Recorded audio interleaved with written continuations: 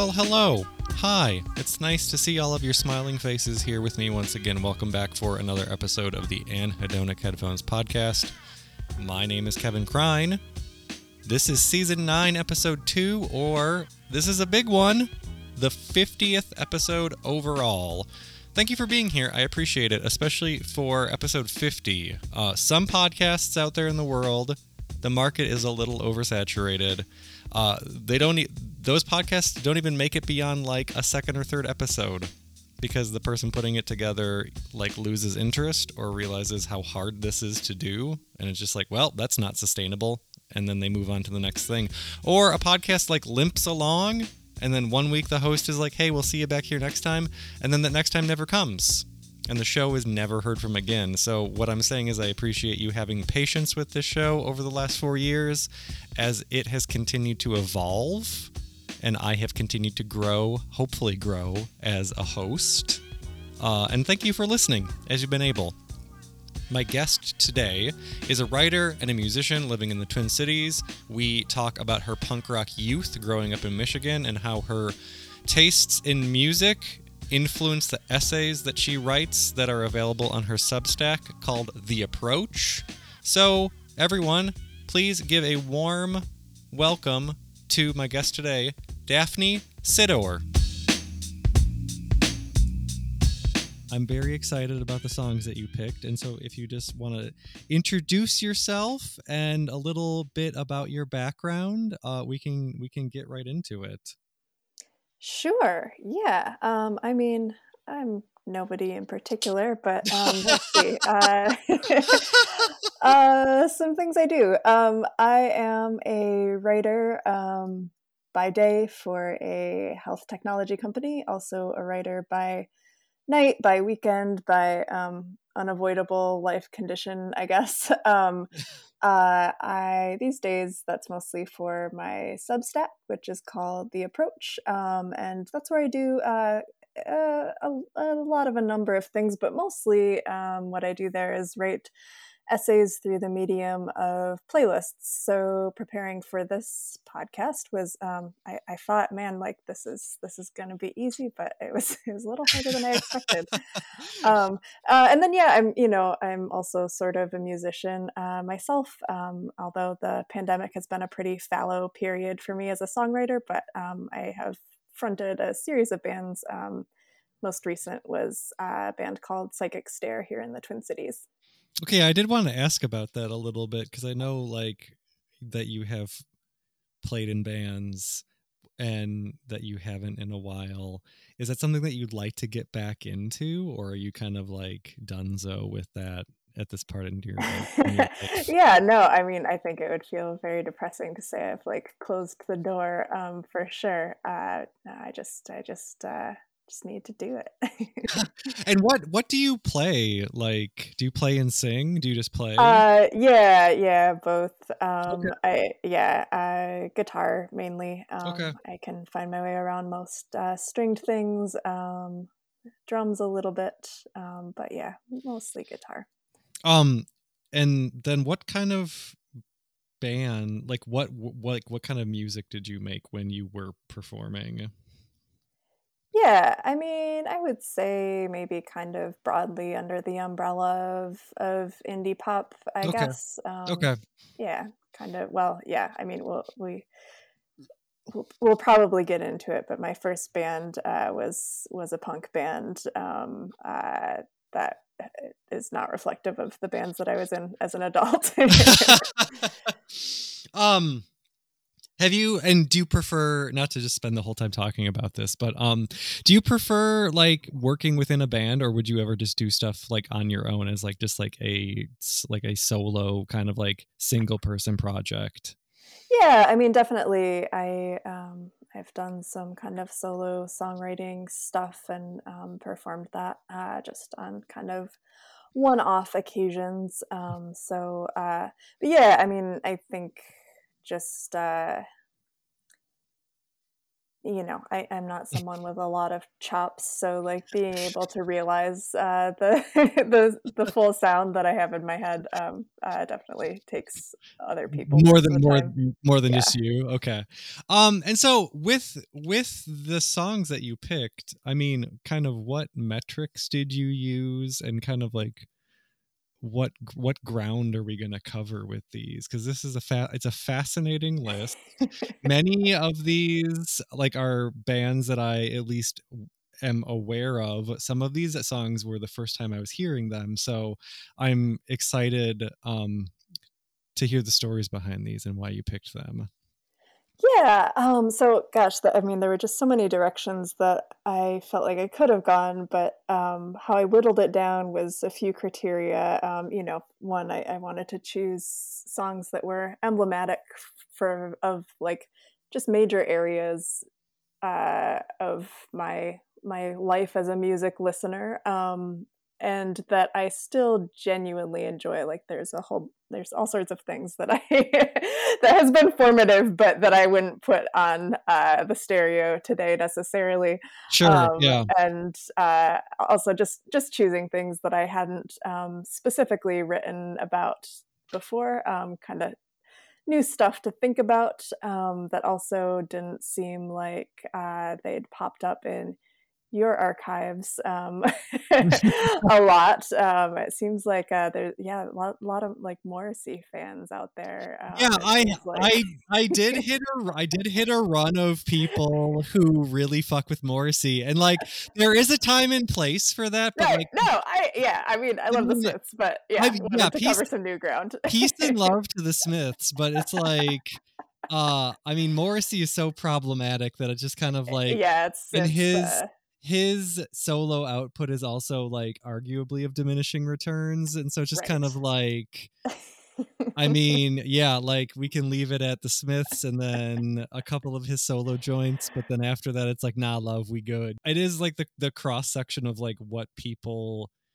different people who have never met, Right, probably will right. never It's meet. so interesting to see those trends, yeah. When it's like the first couple of seasons, there's a lot of Joni Mitchell, a lot of Bob Dylan, and so it's just kind of like seeing where people overlap is always really fascinating to me. Ya sé que no vendrás, todo lo que fue, el tiempo lo dejó atrás. Sé que no regresarás, lo que nos pasó no repetirá jamás. 1000 años no me alcanzarán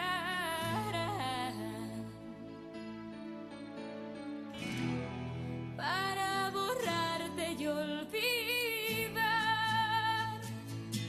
Y ahora estoy aquí, queriendo convertir los campos en ciudad, mezclando el cielo con el mar. Sé que te dejé escapar, sé que te perdí, y nada podrá ser igual. 1000 años pueden alcanzar. I think the only artist on your list that somebody else picked was a Shakira song, but it was like a latter day Shakira Oh, I song. So didn't like, yeah, I'll have to find that one. tell me about your relationship with this one. Like, where are we starting?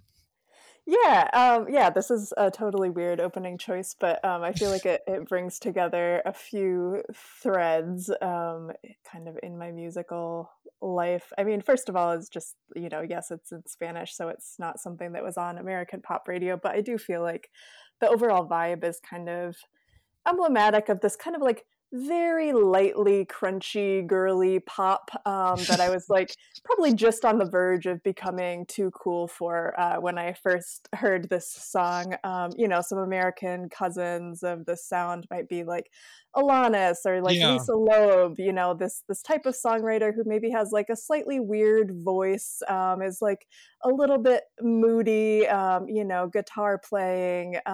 So yeah, I think this mode of songwriting felt like aspirational, but also like kind of accessible, as an awkward tween girl who could like only sort of sing.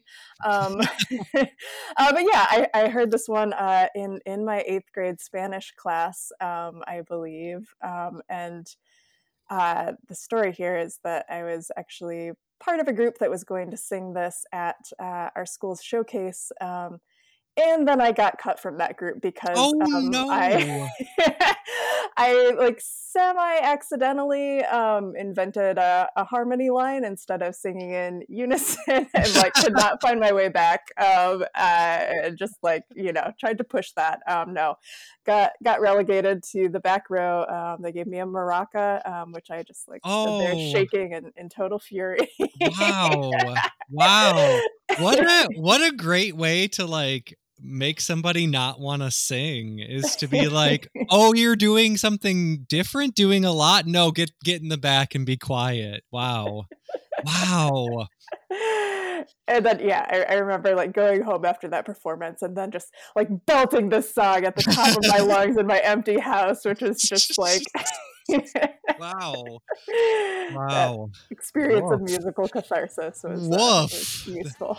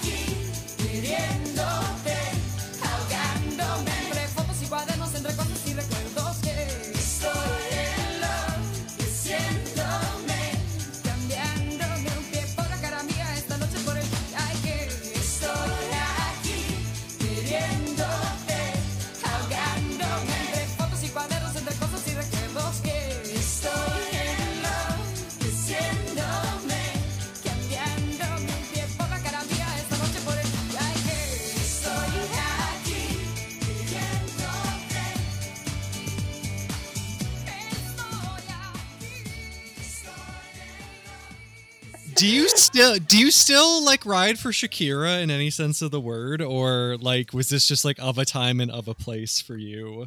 I don't think that I'm not at all exhausted. I'm a pretty casual fan, I would Okay. say. But yeah, I mean, I still genuinely like this song a lot. I mean, I think the texture of her voice is so interesting and so different from most other pop that is orchestrated this way. Yeah. It kind of like rubs up against that kind of dance pop background in a way that's super appealing to me still, in her English language stuff. And sometimes you'll find this song in the karaoke catalog if you're at a karaoke bar with a decent Spanish speaking crowd, and it's always fun to bust out in that context. She's so this is from 97. She's so young and fresh faced on the front of this Totally. album Yeah, this is her too. first big hit. Yeah. Yeah, yeah. Is there anything else about this one before we, and what, like, so like what the title, before we move into the next song, what does the title translate to? Oh, it's just "Here I Am." So Okay. the lyrics are just like, "Here I am, missing you, like drowning in my memories. We'll never get back. 1,000 years couldn't bring us back to where we were." So it's like it's very heavy. Yeah, like that's really dramatic. Yeah. I guess the one other thing that I feel like people should know that I just learned in the Wikipedia article for this song is there were 2 music videos, and the second one, and I quote, depicts Shakira playing the guitar and dancing, posing seductively behind an aquarium, and setting her guitar on fire. So I haven't watched this yet, but I feel like we probably need to.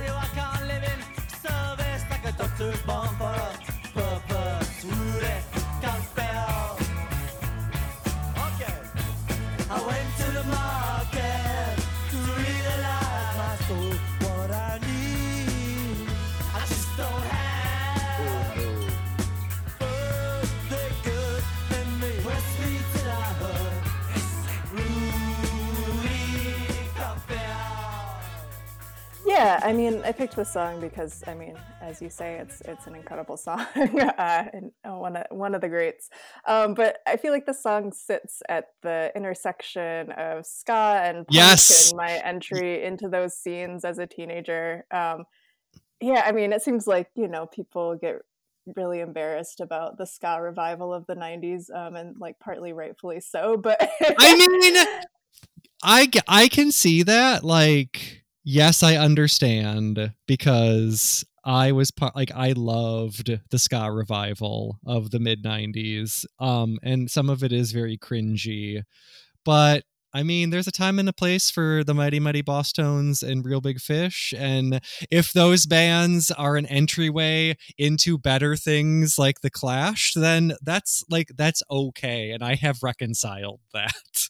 Yeah, exactly. Yeah. So I grew up in Grand Rapids, Michigan, and we had our local kind of quintessentially sophomoric third wave ska band called Mustard Plug. And Oh yeah, shit! I have heard. you know them? I know them. Amazing.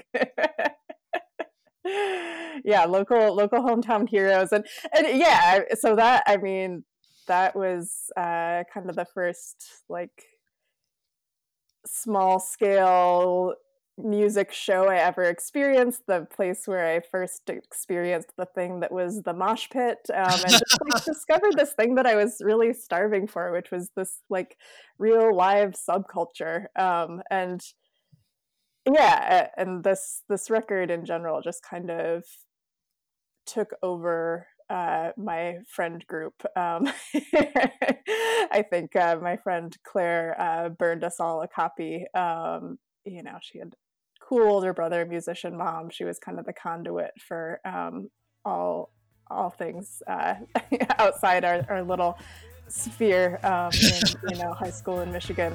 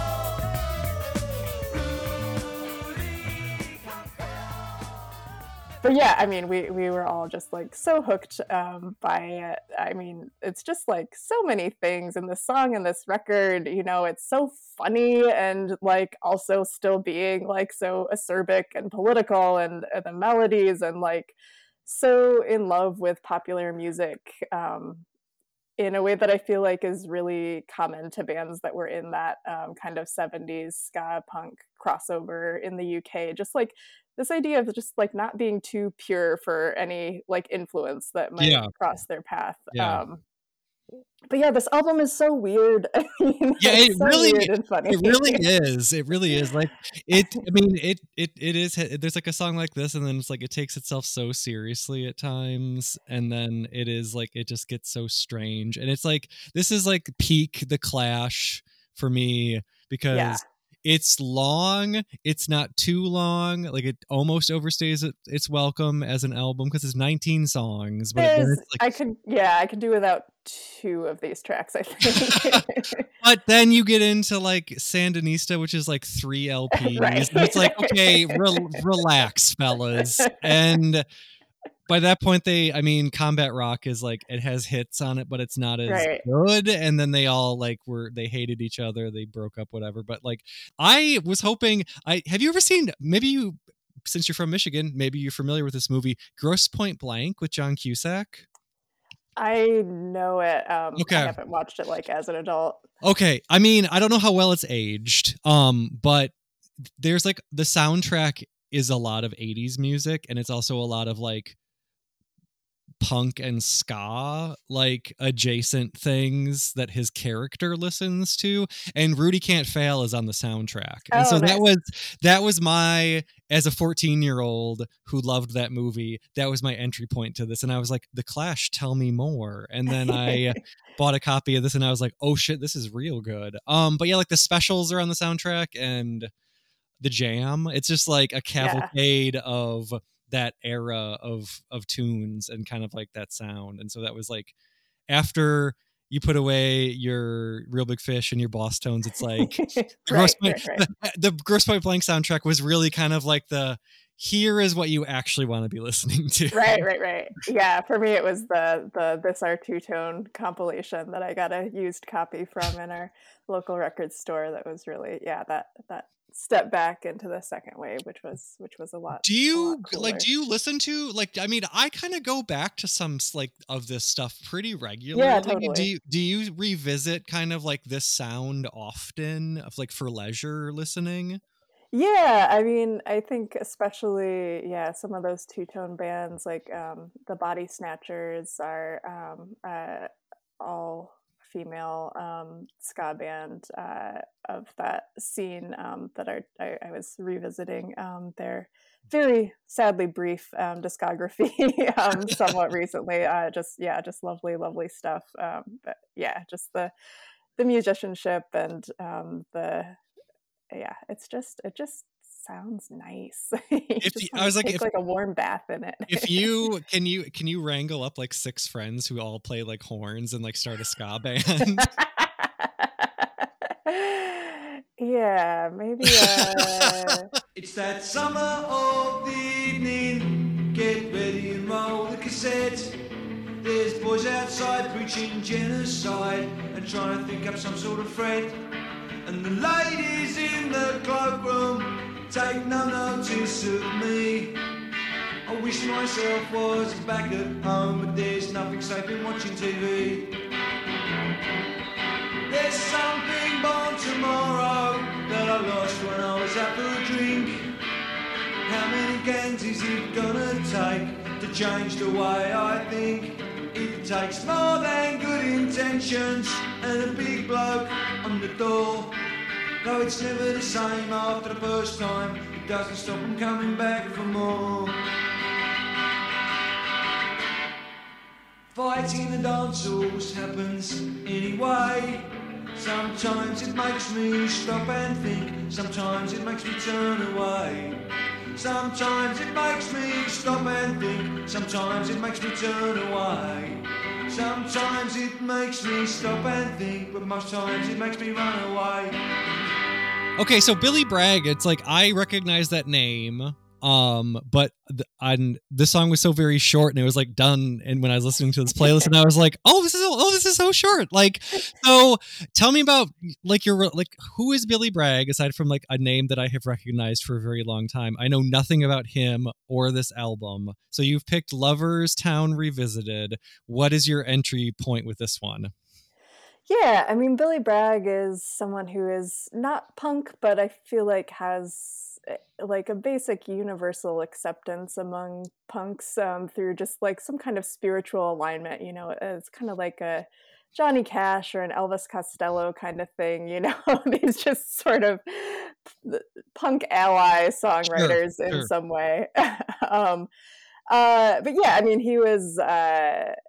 He's from the UK, of course, really breaking through in the 80s. I think this album, Back to Basics, is just mostly just him and a solo electric guitar, which is kind of a strange setup for a singer-songwriter, but one that was really appealing to me as someone who only had an electric guitar when I was first starting out and trying to learn how to play through being in a band. There's just this blend of the political, this song is, I guess, about sort of tensions in the UK scene at the time. But also really personal and really melodic. And I think just at a time when, these were George W. Bush years, and everything was feeling very like it was, almost a crime to not be singing about something political. To have this kind of fusion, it really spoke to me then and speaks to me still. Yeah, so I was like, in your personal kind of chronology. So we've moved out of high school. What era are we in with this song? Like, when did you discover this?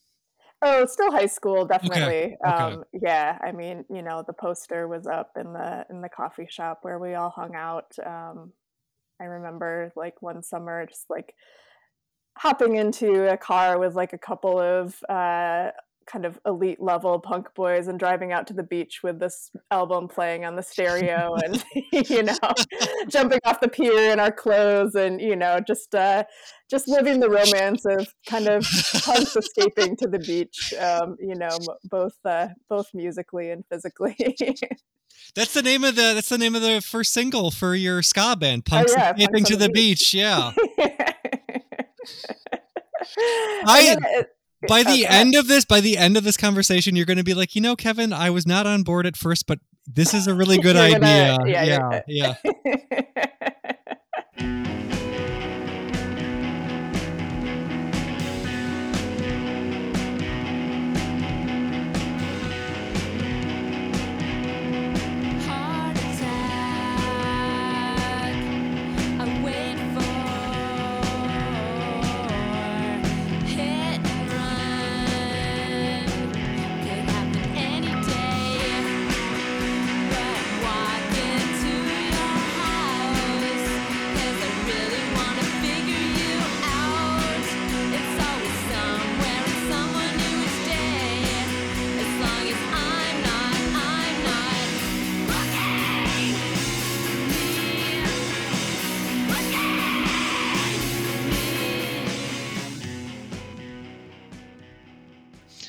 So Sleater-Kinney, obviously, I mean, another iconic band. And this one, I mean, I was always like aware of their existence when I was much, much younger, and then kind of came around to them musically and like listened to their output like not shortly after their first, like when they broke up originally, but like kind of a couple years after that, discovered them. So I was not familiar with Call the Doctor, though, the album, or this song. So where are we in your life now with this song and like getting into this band specifically?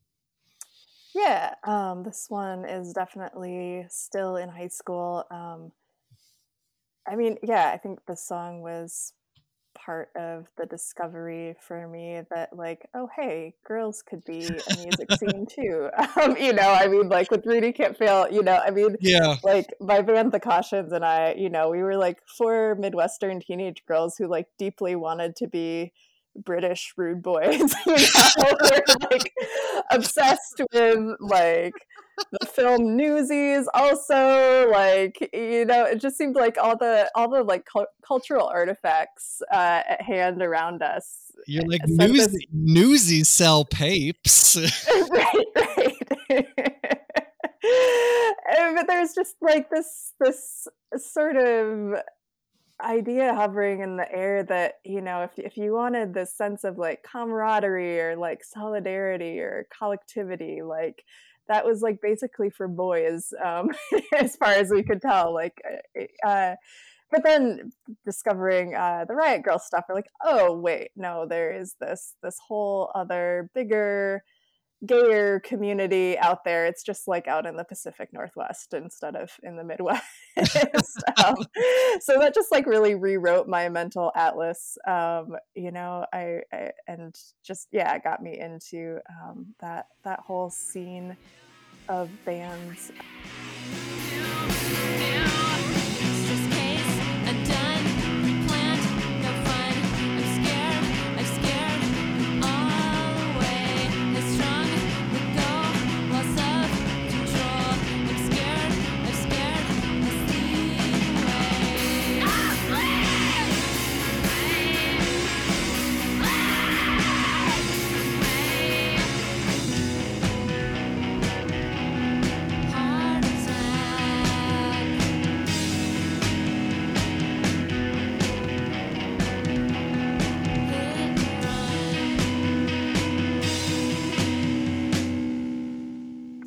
actually, I made a T-shirt, not for the band Sleater-Kinney, but for this song specifically. Wow, that's very specific. Yeah, it was. I think it was a heart with fangs that were dripping blood, and then just the song title in Sharpie. People were really confused by this shirt. I was gonna say, is that the kind of thing you wear to like a lot of family gatherings?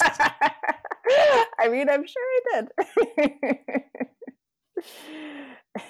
I love that though. I love that dedication to making a song-specific shirt for a band, and the band's I feel like name. it should happen more. The Right, band, like the band's name is is not on it. It's just the song name. Really love that.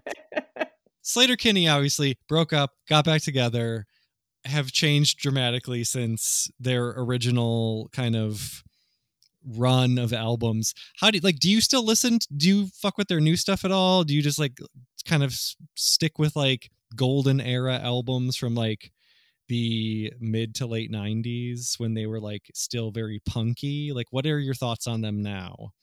Yeah, I've remained a pretty active fan up through probably the second to last album. Wasn't quite so into the last one. Even the first one they made after the very sad departure of Janet Weiss, I thought still had some great stuff on it. But yeah, it'll be interesting to see. They're definitely a band that I'm interested to see where they keep going. I thought their first album when they reunited, No Cities to Love, was just so much better than we could have expected or deserved. It was really kind of miraculous.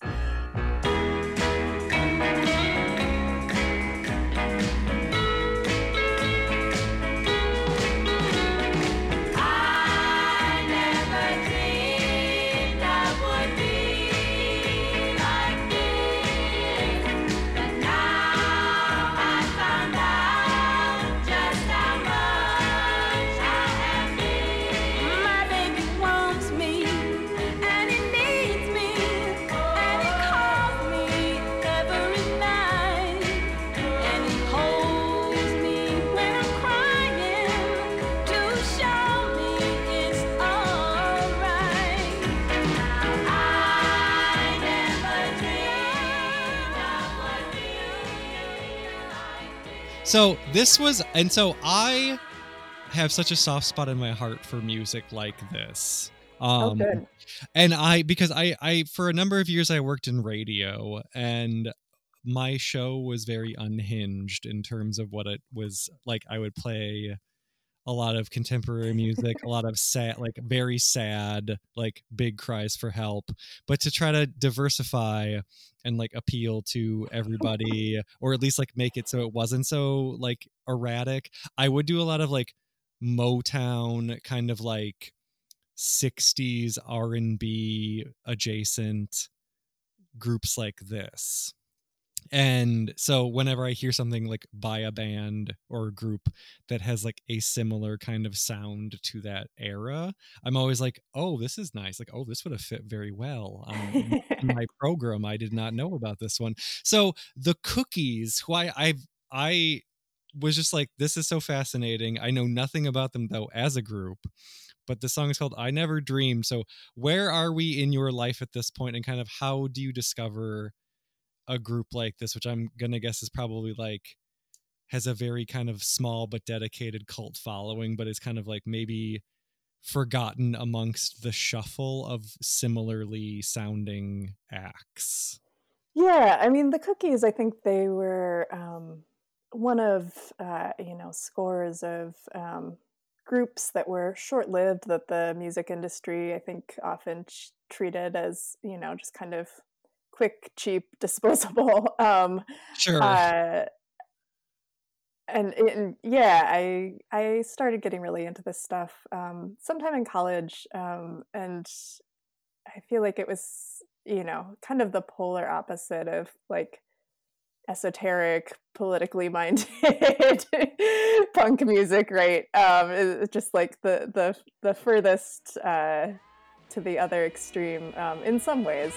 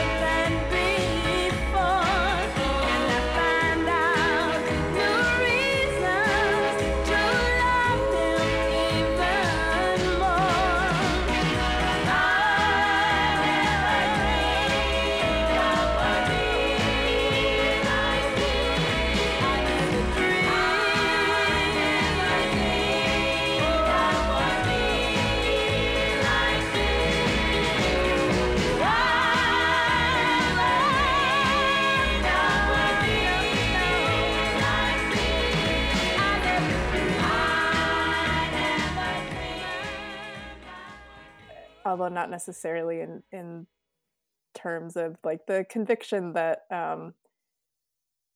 you know, kind of little nobodies could have something interesting to say musically. You know, I feel Yeah. like a lot of these groups genuinely were just like girls who knew each other from the neighborhood, you know, Yeah. singing together in their high school auditoriums. And so even though, you know, parts of the music industry might have treated this stuff really cynically, you still get this really genuine expression of emotion anyway. And just like the pairing of just the kind of ordinariness of the lyrics, the vocal affect with all this lush orchestration around it. It's like such a magical setting for these kind of stripped down to the basics emotions and the content.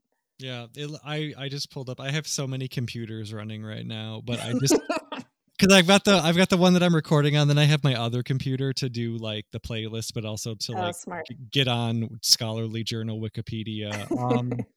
But it looks like the cookies were active from 54 to 58, and then again in 62 to 67. But they had two different lineups. Yeah, So well, yeah, and like so many of these groups were just constantly shifting lineups, you yeah, know, people's sisters, people's cousins, kind of yeah, cycling in and yeah, out, and yeah, like changing names, going to other yeah, groups. yeah. There wasn't really, it wasn't like the consistent idea of a band, the way that like rock bands of the era might be. Yeah. No, that's I just this whole like this kind of like dreamy like it sounds very hazy in today's standards in terms of like the production and arranging, but like this kind of like an R&B girl group with this kind of dreamy sound is just like one of my favorite things. So Yeah. this was such a delight for you to like introduce me to something new on this show. So thank you for including this.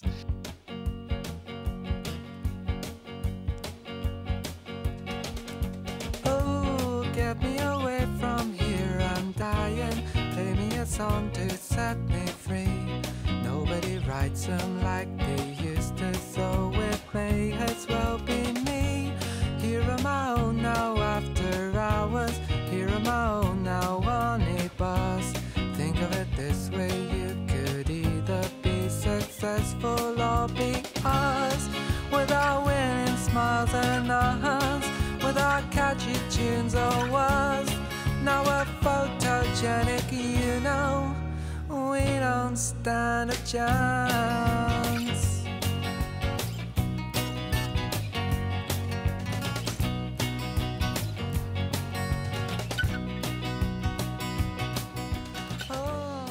So Belle and Sebastian is the next one, and this is like iconic. And I have another like I mean I'm always curious to hear how people get into a band like Belle and Sebastian.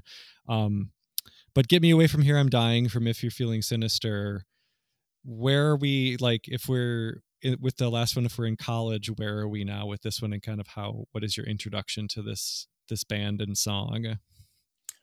Yeah, I'm pretty sure that this was an album that I just bought, you know, in kind of the pre very internety days of you know, just like hearing that this band was cool and like finding it in a record store and uh yeah, getting really into it. I think it was still in college when That I I mean, picked this up. that's a risk. It's like, I mean, Yeah. if you hear a band is cool, you're like, okay, here's hope, here's hoping, because sometimes that does not pay off at all.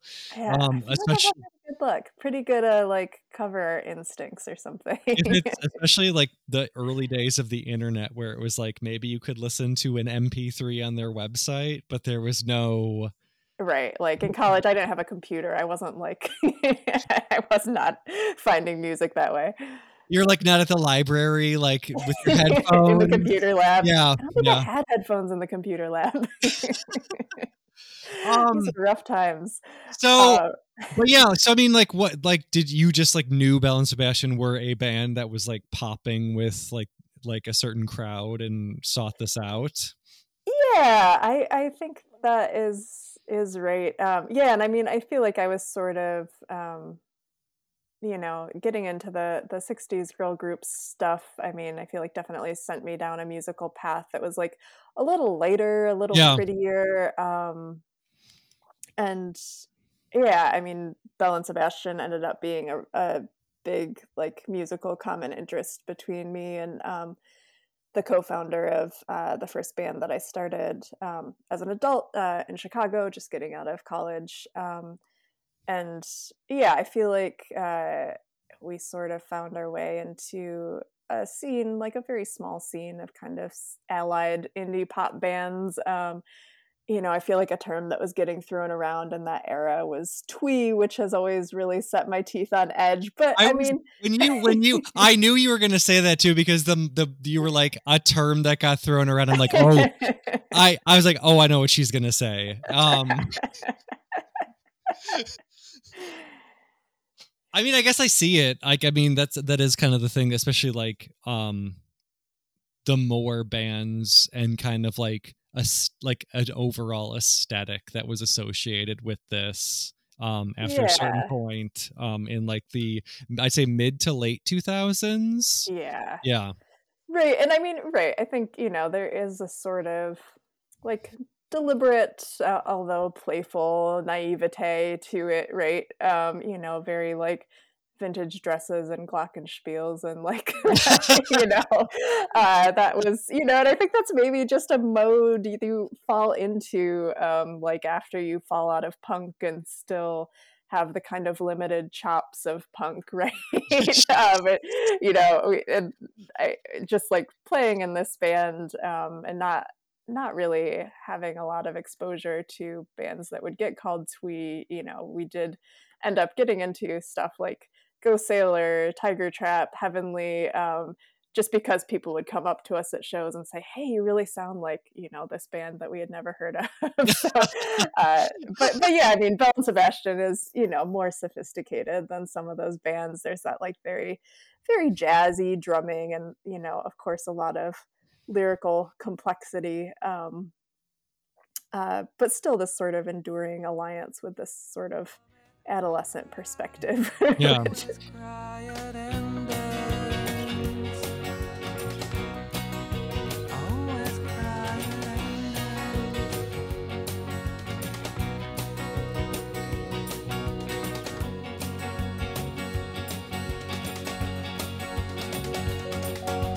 Oh, that wasn't what I meant to say at all. From where I'm sitting, rain falling against the lonely tenement has set my mind to wander into the windows of my lovers. They never know unless I write. This is no declaration, I just thought I'd let you know goodbye.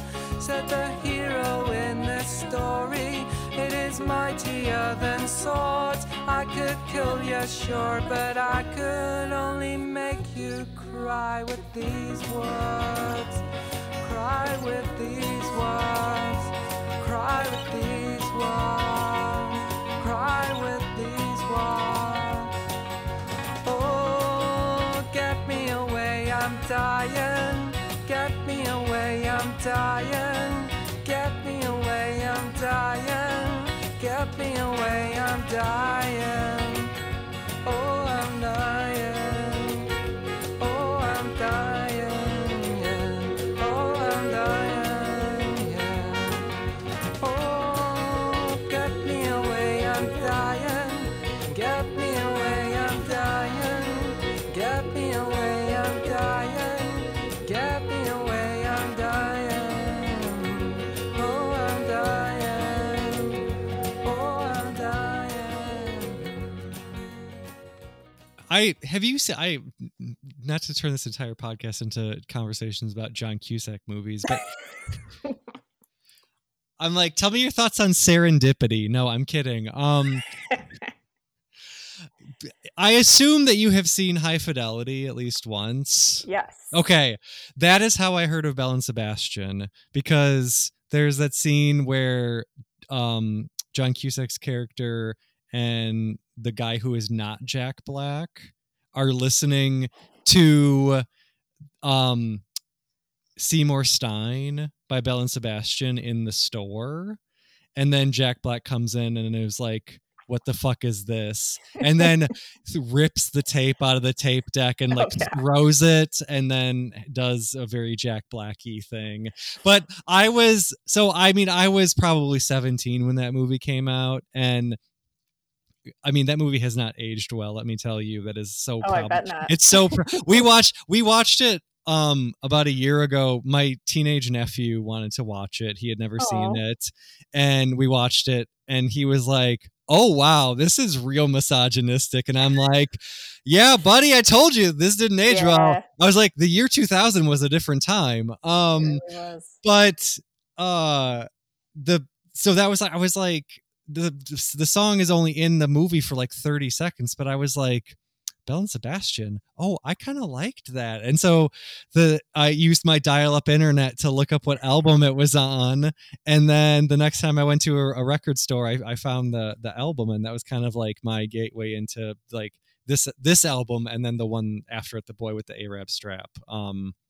Those were the two that I really like kind of glommed onto at a time when I don't think like a 17-year-old going to school in rural Illinois was like, should have really been listening to it. Like the people were like, a lot of my friends were like, what is this now? And I'm like, yo, it's Belle and Sebastian. It's a song that Jack Black hated in High Fidelity. I was like, y'all fuck with High Fidelity? Like this is in that movie. Well, they come and pull me from my house, and they drag my body through the streets. The sun's so hot, I think I'll catch fire and burn up in the summer air, so moist and sweet. And the people all come out to cheer. Rocks in the pathway break my skin, and there's honeysuckle on the faint breeze today. With every breath I'm drawing in,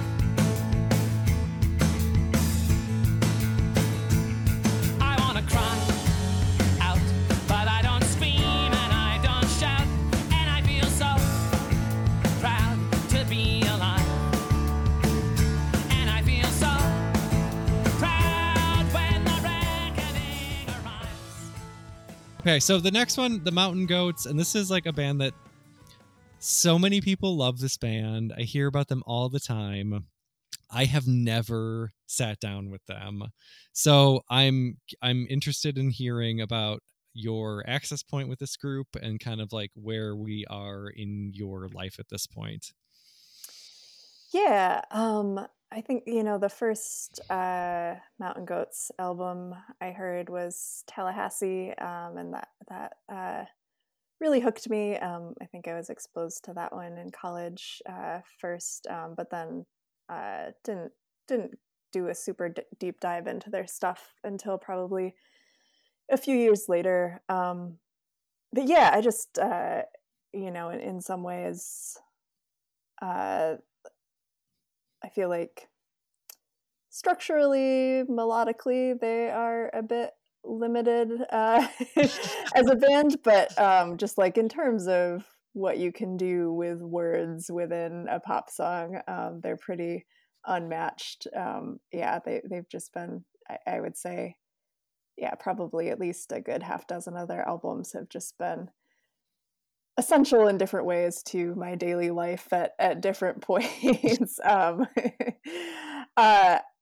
love this one. It's the production's a little more advanced. It's at kind of a nice midpoint in their career. It's one of the many Mountain Goat songs that are kind of about feeling great about feeling bad, really like leaning all the way in to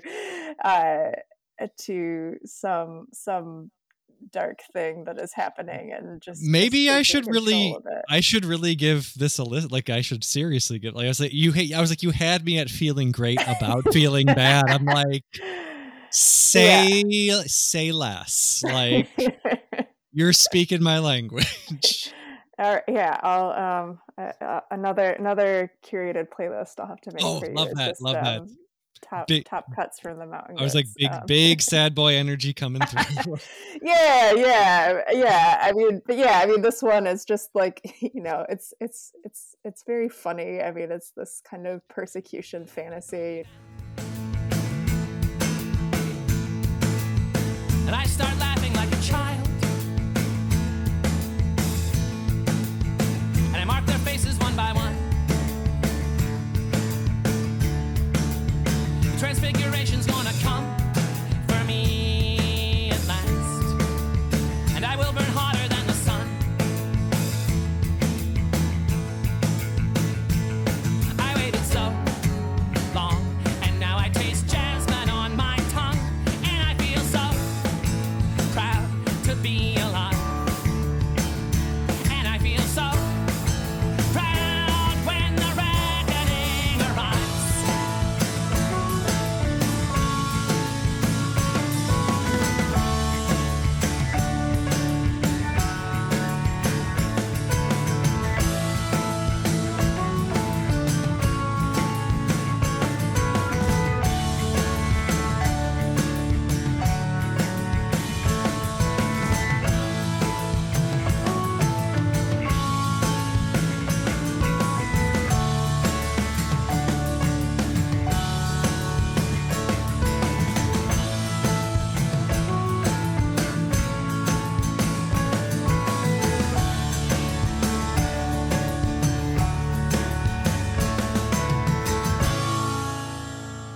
There is like a kind of like a whimsical nature to like this like, I mean, it's like how would you describe this sound? It's folk adjacent. Yeah, It's totally. like very like kind of rollicking at times in like how it sounds. And so it's like, you're right. You are very right in how you've described it as like, they have this sound, they stick to it. It is more of like a lyrical, like if you want lyrics, this is the band for you situation. Right. Yeah. Okay. Cool. I'll have to, like, I mean, like the Mountain Ghosts is one of those bands that I hear so much about, and I'm just like, maybe should I make the time? Should I sit down? And Yeah. it seems It's like hard, I should. It's hard. They do have such a big archive. So yeah. I'm gonna put together. Okay, I like an it. intro package. All yeah. right. Then are you ready for the next one? Do you have anything else about the Mountain Goats? Or like, where are we? Like, what like are we? So with this album in particular, like this album came out in 2008. So like, at what point, like, were you a big fan at that point and kind of like following them closely, or like, how, like, of all the Mountain Goat songs, you picked this one? Is this your favorite or like your go-to for a specific reason?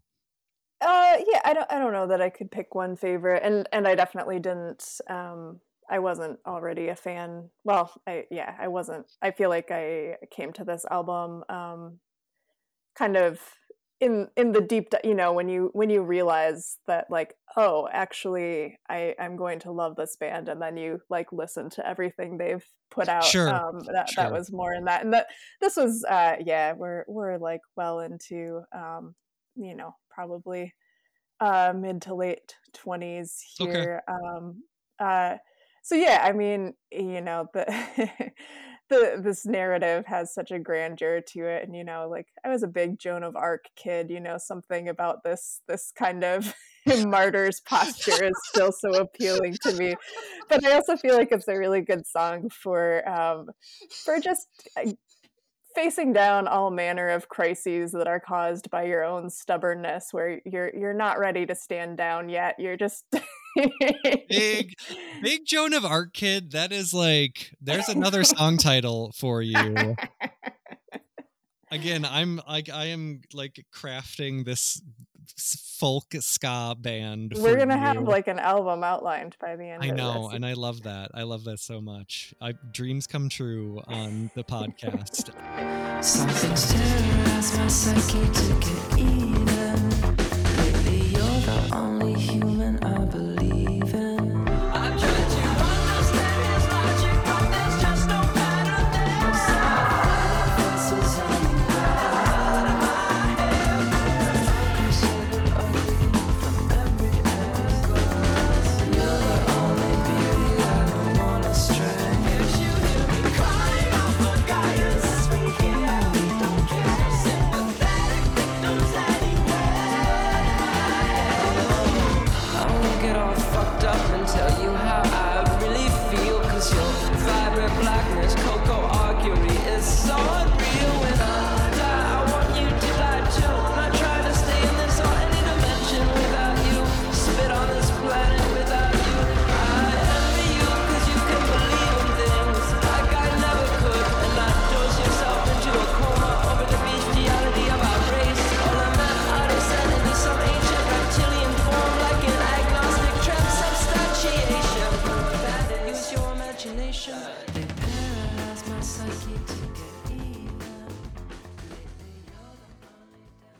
So we're moving into this is another one, a band that I have heard of, I have tried, I have listened to a little bit of their output. I think they have a pretty vast canon, Yeah.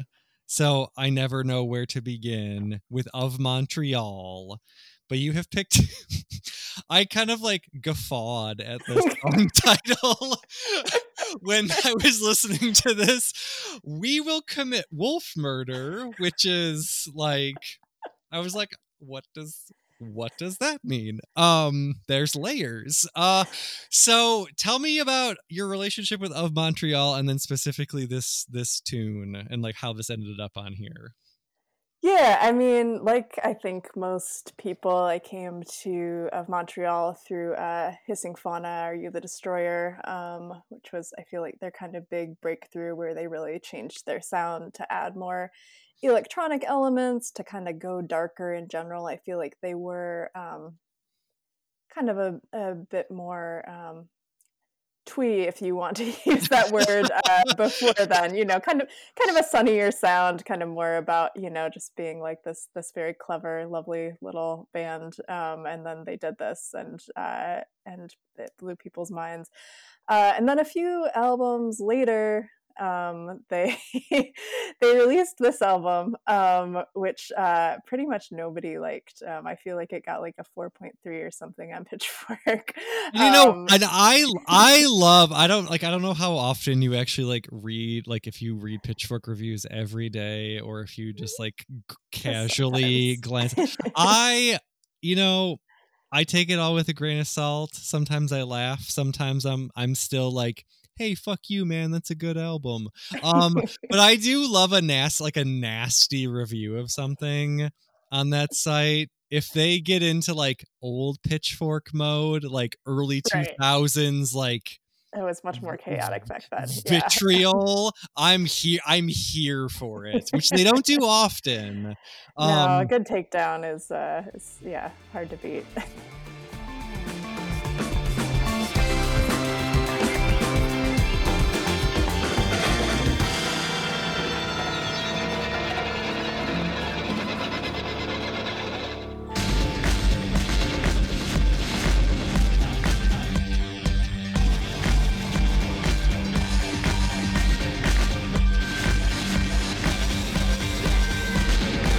I saw you laughing, but tomorrow you'll say you were there.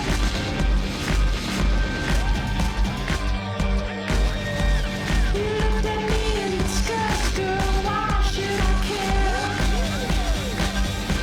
There's blood in my hair. There's blood in my hair. There's blood in my hair. Blood in my hair. Blood.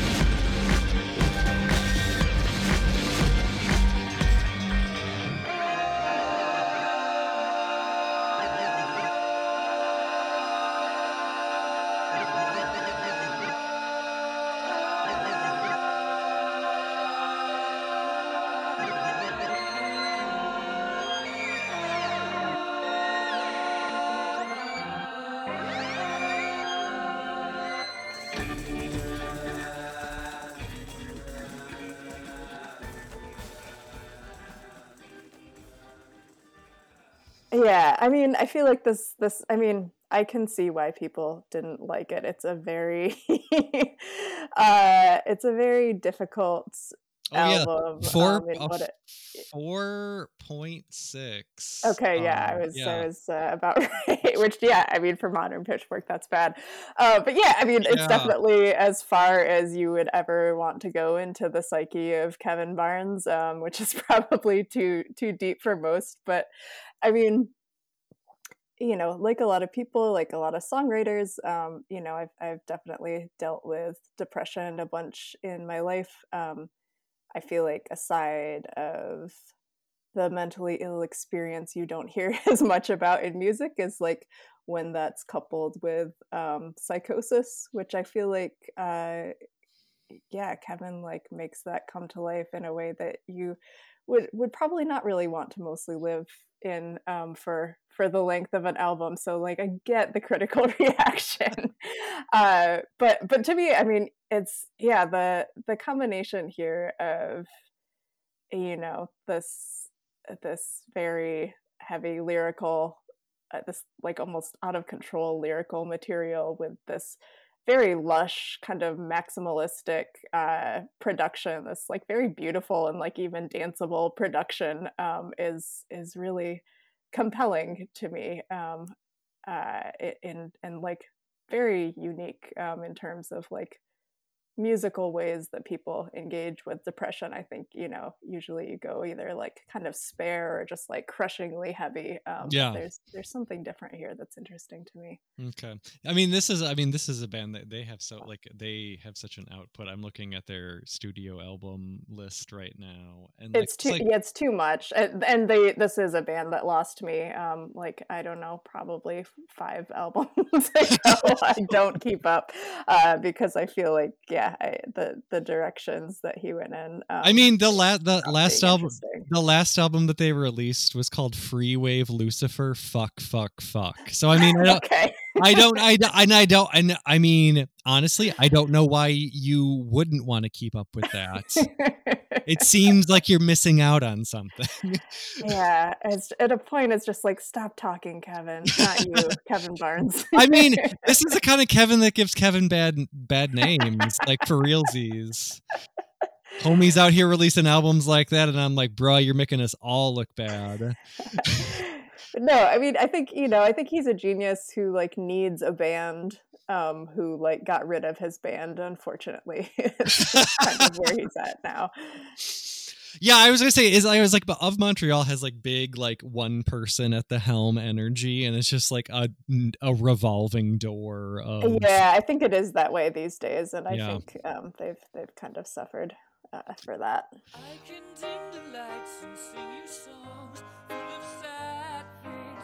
We can do the tango just for two. I can serenade and gently play on your heartstrings. Be a Valentino just for you.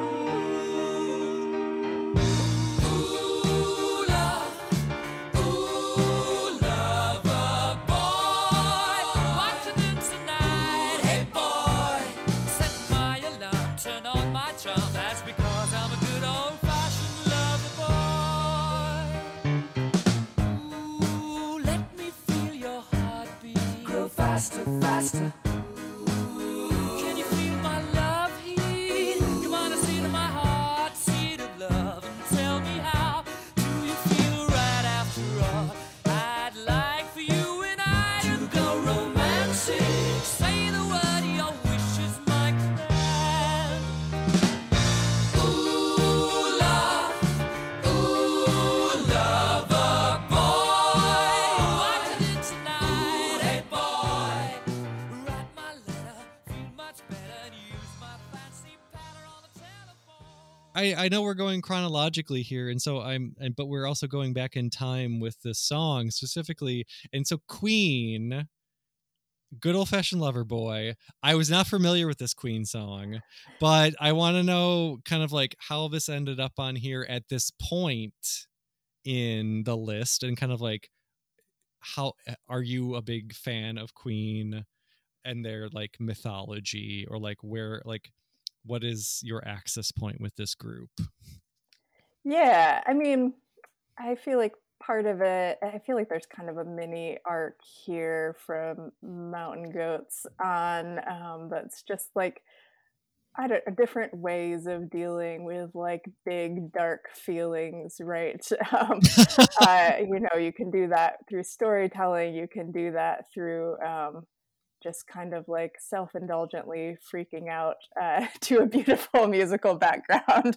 Or you can do it through just like pure pop maximalism, like Yeah. just like totally losing yourself in like all this virtuosity that's harnessed to this incredibly silly cause.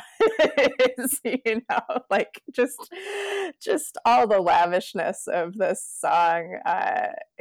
Brian May's guitar, Freddie's voice, it just like that is such a beautiful thing to lose yourself in when it's February and it's dark outside.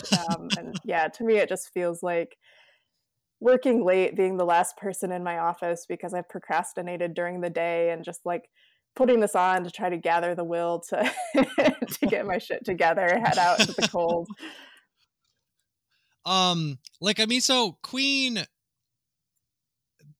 when did you become like aware of Queen as a band / like are you into like their entire body of work, just the hits? Like, what is your relationship to them? Because it's like I feel like there are people who have obviously kind of like discovered them very recently thanks to like the biopic that came out a couple of years ago. Right. But then there's like people who I think we're pretty close in age, but then there's like people who are my age who discovered Queen through Wayne's World and the use of Bohemian Rhapsody in Wayne's World. Right. So it's like I don't know where everyone falls with like just like knowing that this is that they are a band. Think of you always, those long hot summer nights.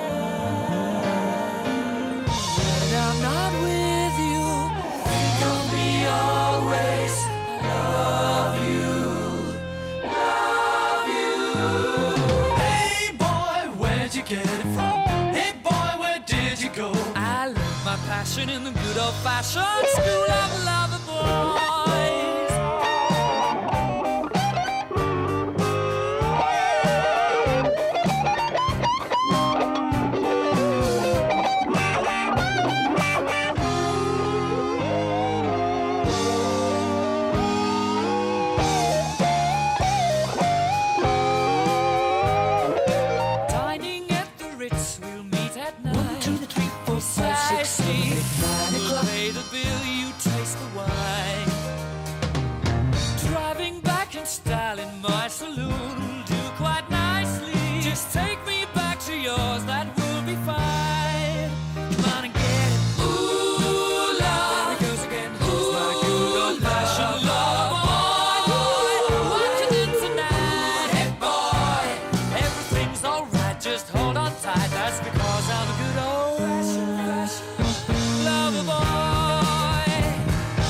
Yeah, I mean, so I feel like Queen was just a band you kind of always knew about as a kid. I mean, yeah, Bohemian Rhapsody, I guess. Yeah, I don't think I saw Wayne's World at the time that it came out, but yeah, that would make sense that sort of launched them back into the culture. But yeah, I mean, they were still on radio when I was a super young kid. I can remember just riding around in the car and with my dad and it coming on, and just the idea that, American dads could be into this like very weird, often very gay music. It's like that creates like a very nice space to grow up in. I feel like with Queen, with David Bowie, with these 70s weirdos that our dads liked, I mean, that was a nice little corner of the culture in which you could maybe feel a little freer than you would have. That is very fascinating because it's like, yeah, Queen, I mean, that is like Queen is always considered classic rock to me. It is fascinating. Right. It's fascinating that there was a time when this was new. And so just like, yeah, I don't know if my parents listened to a lot of this like when I was young. Like I don't remember that, but it is like just wild to think about like artists like this and Bowie being played totally in that environment where it seems like that would not be welcomed. or Right. like or people would be like, yes, I like this, or like, oh, this is so weird, but I'm so fascinated by it. Because I mean, every Queen song is just like layers upon layers and so intricate. Even a song like this that I was like not familiar with, I was like not, I mean, I don't know if this was a single at any point or like Probably not. a deep cut, but it's just like there's so much happening in every song of theirs. I'm just like, wow. It is just like still such a astounding thing to like listen to today, to hear how detail oriented all of the production is. Yeah. In general, I'm a fan of music that just like tries to do more than you would think anyone could do in the space of a pop song. I know what you wanna say. I think that you're all the same, constantly being led astray. You think you know something you don't.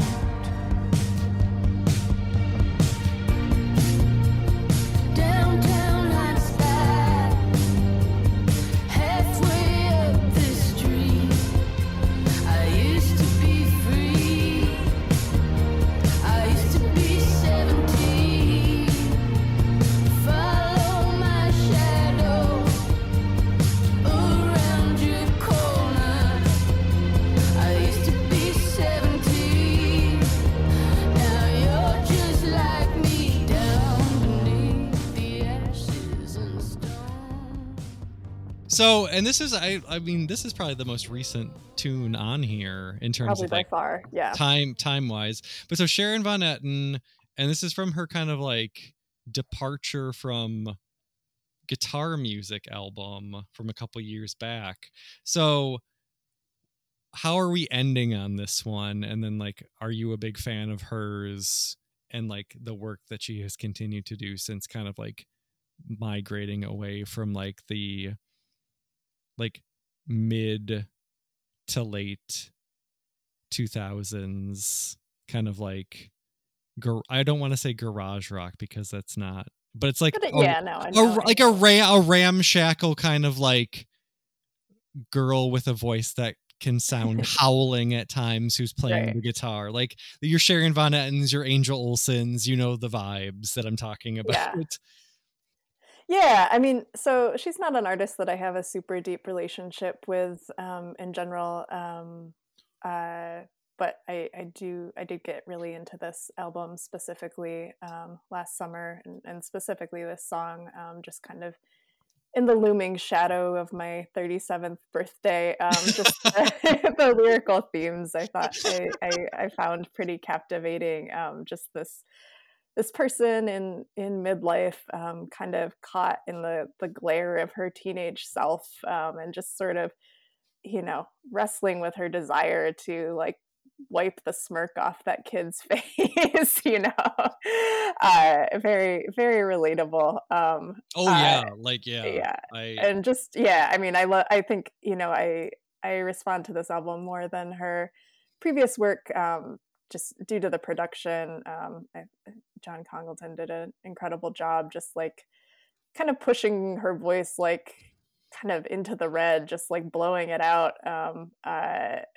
It kind of makes me wish she had an alternate career as a punk singer. um, uh, and yeah, I mean, just I think especially approaching middle age, I find myself kind of in dialogue with like the punk teenager that I used to be. This weirdo who like didn't think she would go to college, maybe thought she might like go sabotage logging equipment in the Pacific Northwest instead. Just like thinking about like what would amaze that person about the life that I have now, what would disgust her about it. She would definitely think I was a sellout, and she would definitely be right. But I also think she would agree that some of the the stuff in this life was worth the price of selling out. So yeah, just like I thought it was an interesting way to kind of come full circle through the punk to pop and back and around kind of meandering arc of this playlist.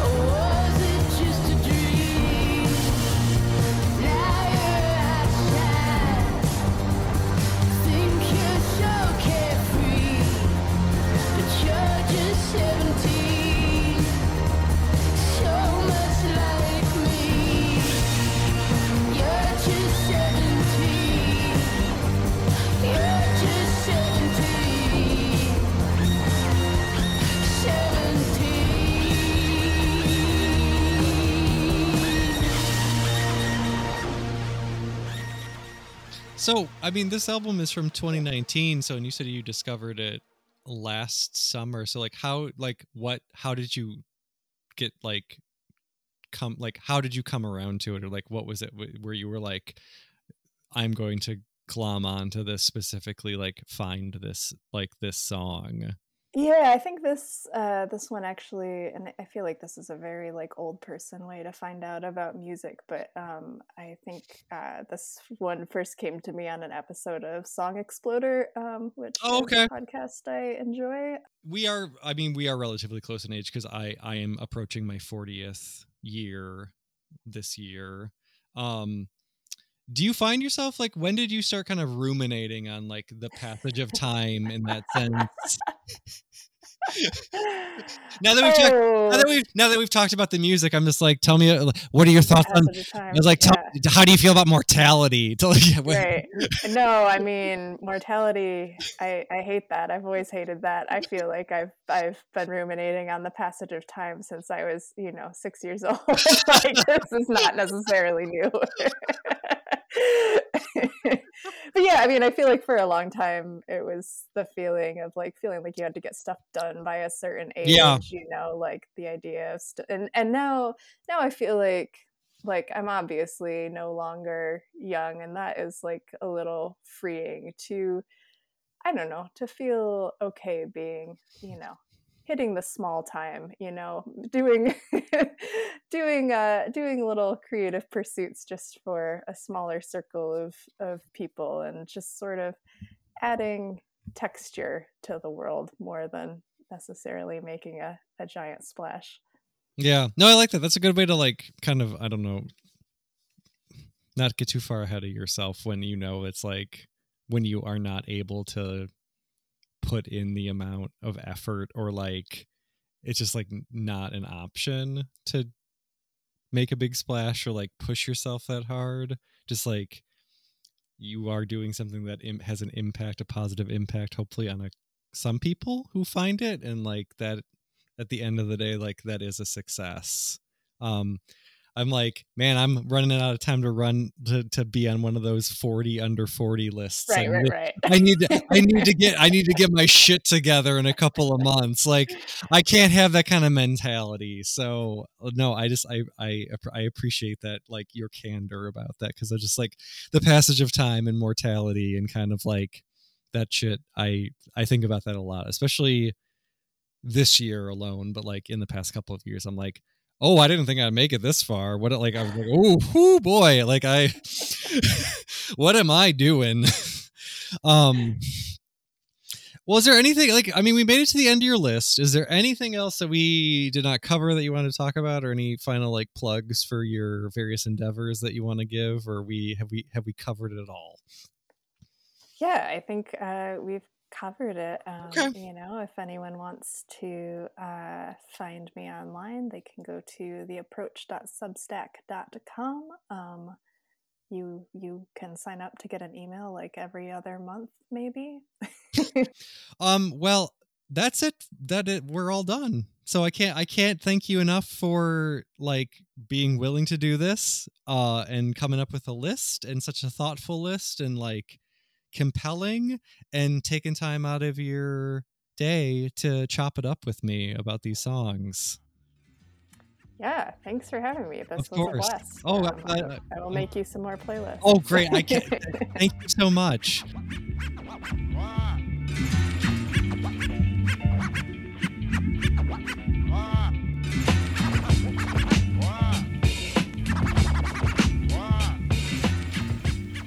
This has been another episode of the Anhedonic Headphones podcast. Thank you again for listening, and big thanks to my guest, Daphne, for chopping it up with me. If you are interested in reading her essays on the approach, you can either lurk or subscribe to her Substack, theapproach.substack.com. I have been Kevin Krine. You may follow me on social media, on Twitter and Instagram. One place is where I put all of my cries for help. One place is where I put photos of my dog. Occasionally there's a little bit of an overlap, but I am at KevyFly in both locations.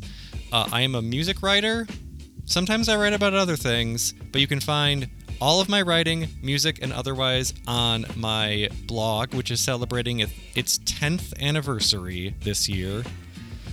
Who has let me do that for 10 years? I have no idea. But the name of the website is Anhedonic Headphones, and you can go to anhedonicheadphones.blogspot.com and read all of my poorly written, long think pieces about contemporary popular music.